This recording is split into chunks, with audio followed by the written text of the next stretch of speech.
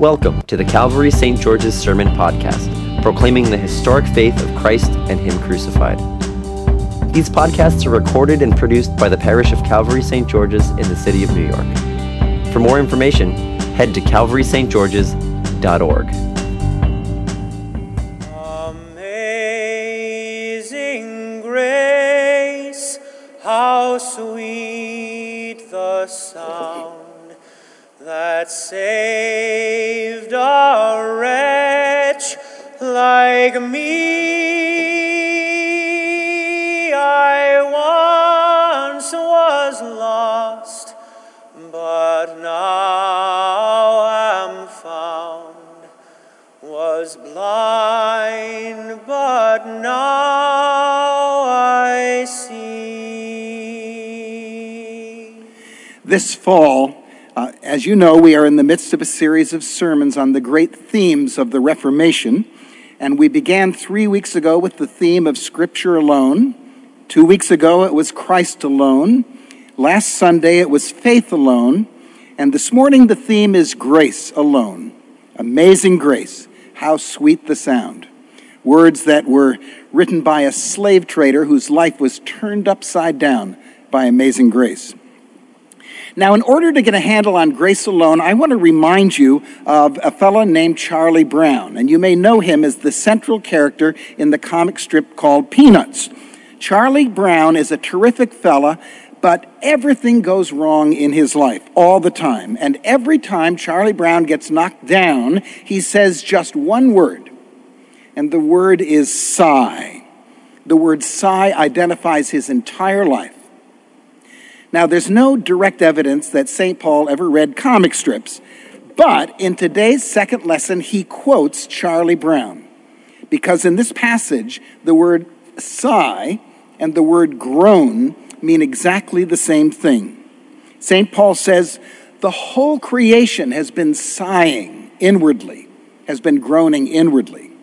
And not only the whole creation, but you and I, we ourselves sigh inwardly. We groan inwardly. So let me just ask you, what is going on in your life right now that might be causing you to sigh this morning? What situations or relationships or struggles might be causing some groans in your spirit? I have a dear friend who, when he stands up in the pulpit, often says, every single one of you at this moment is either in the midst of a crisis, or you're going into a crisis, or you're just coming out of a crisis. So what have you brought with you this morning?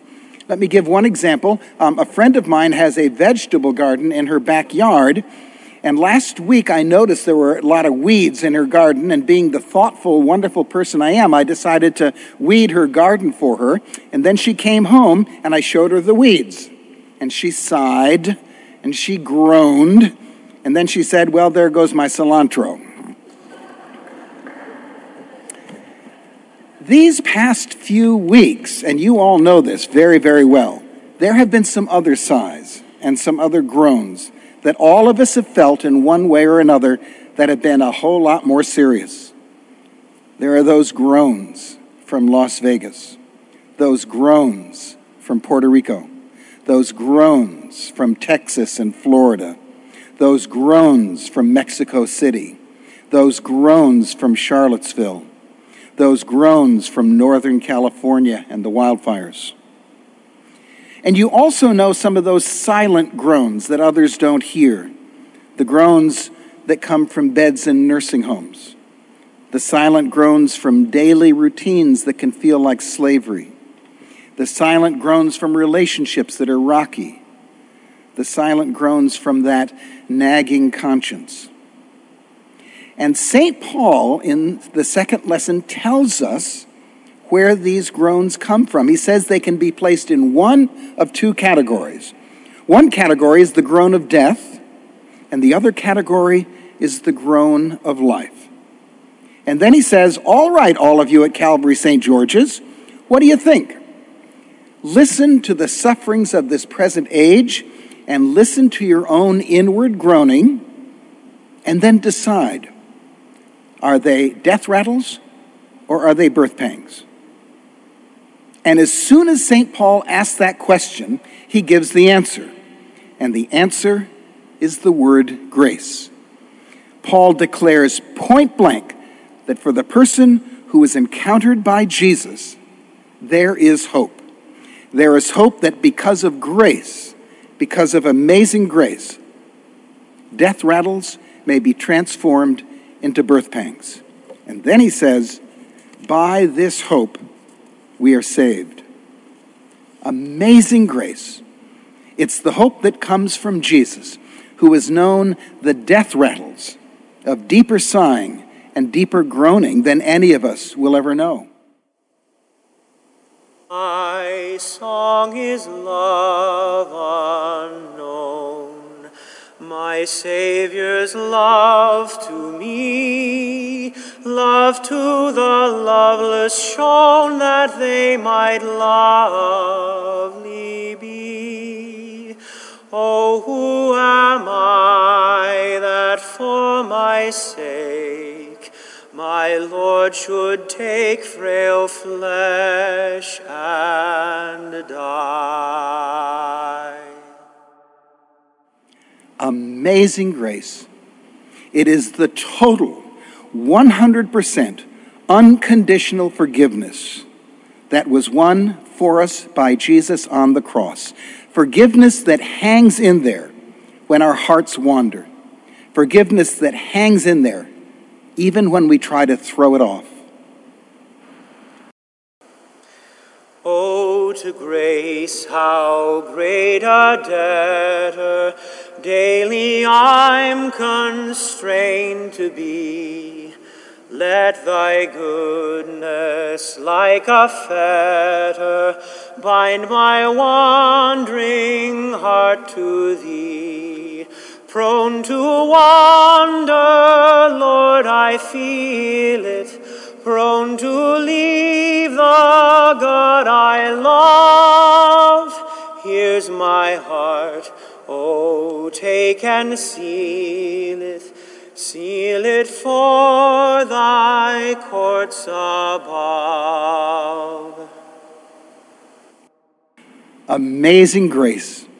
It is the grace that transforms death rattles into birth pangs, because it is the grace that triumphs over every single loss that the world and the devil can throw at us. O wounded hands of Jesus, build in us thy new creation. Our pride is dust, our vaunt is stilled, we wait thy revelation. Oh, love that triumphs over loss, we bring our hearts before thy cross to finish thy salvation.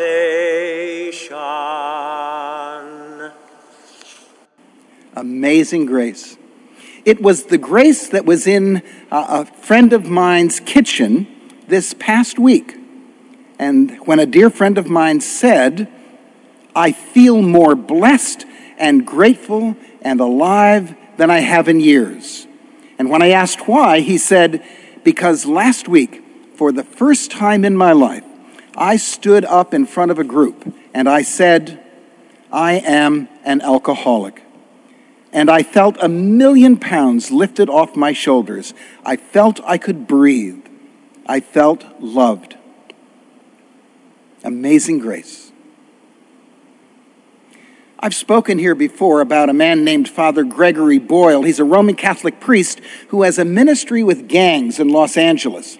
And he started a company called Homeboy Industries. It's a ministry in which former gang members are given jobs and hope. And in 2005, First Lady Laurel Bush asked Father Boyle to speak at a youth conference in Washington, D.C. She also asked him to bring 3 gang members.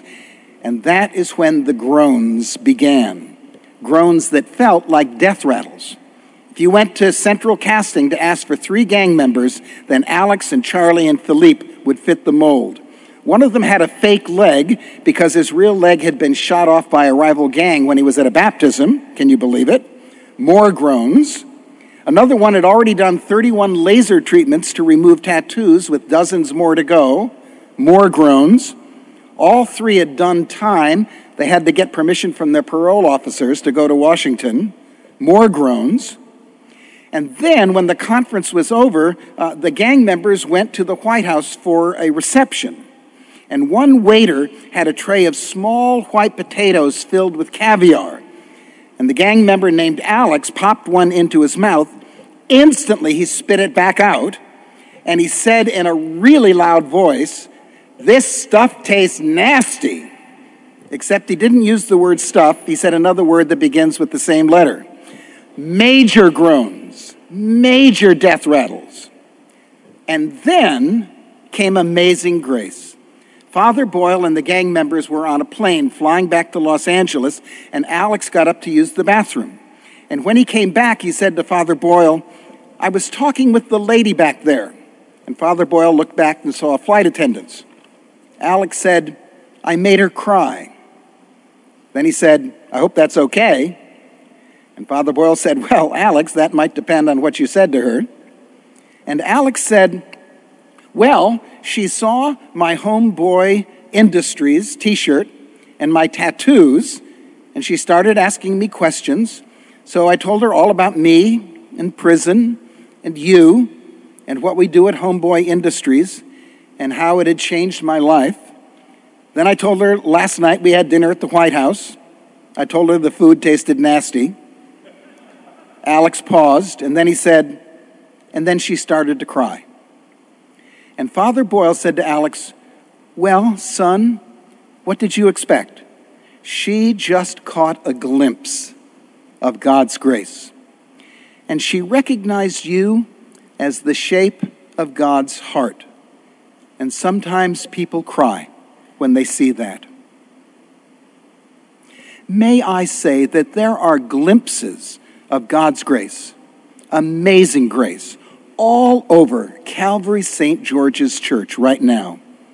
And may I also say that if that's not a reason to pledge to support the ministry of this place in the year ahead, then I don't know what is. So I close with this question. What sighs and groans may you have brought with you this morning into this church? And could it be that right now the Lord Jesus is at work with amazing grace to transform them into birth pangs of forgiveness and love and hope, even right now? Now the silence, now the peace, now the empty hands uplifted, now the kneeling, now the plea, now the Father's arms in welcome, now the hearing, now the power, now the vessel brimmed for pouring, now the body, now the blood, now the joyful celebration, now the wedding, now the songs, now the heart forgiven leaping, now the Spirit's visitation, now the Son's epiphany, now the Father's blessing, now.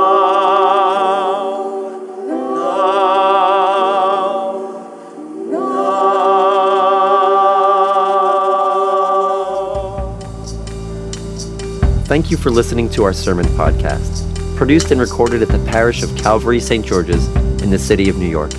If you feel led to support the continuing ministry of the parish, you can make an online donation at calvarystgeorges.org/giving. Thank you.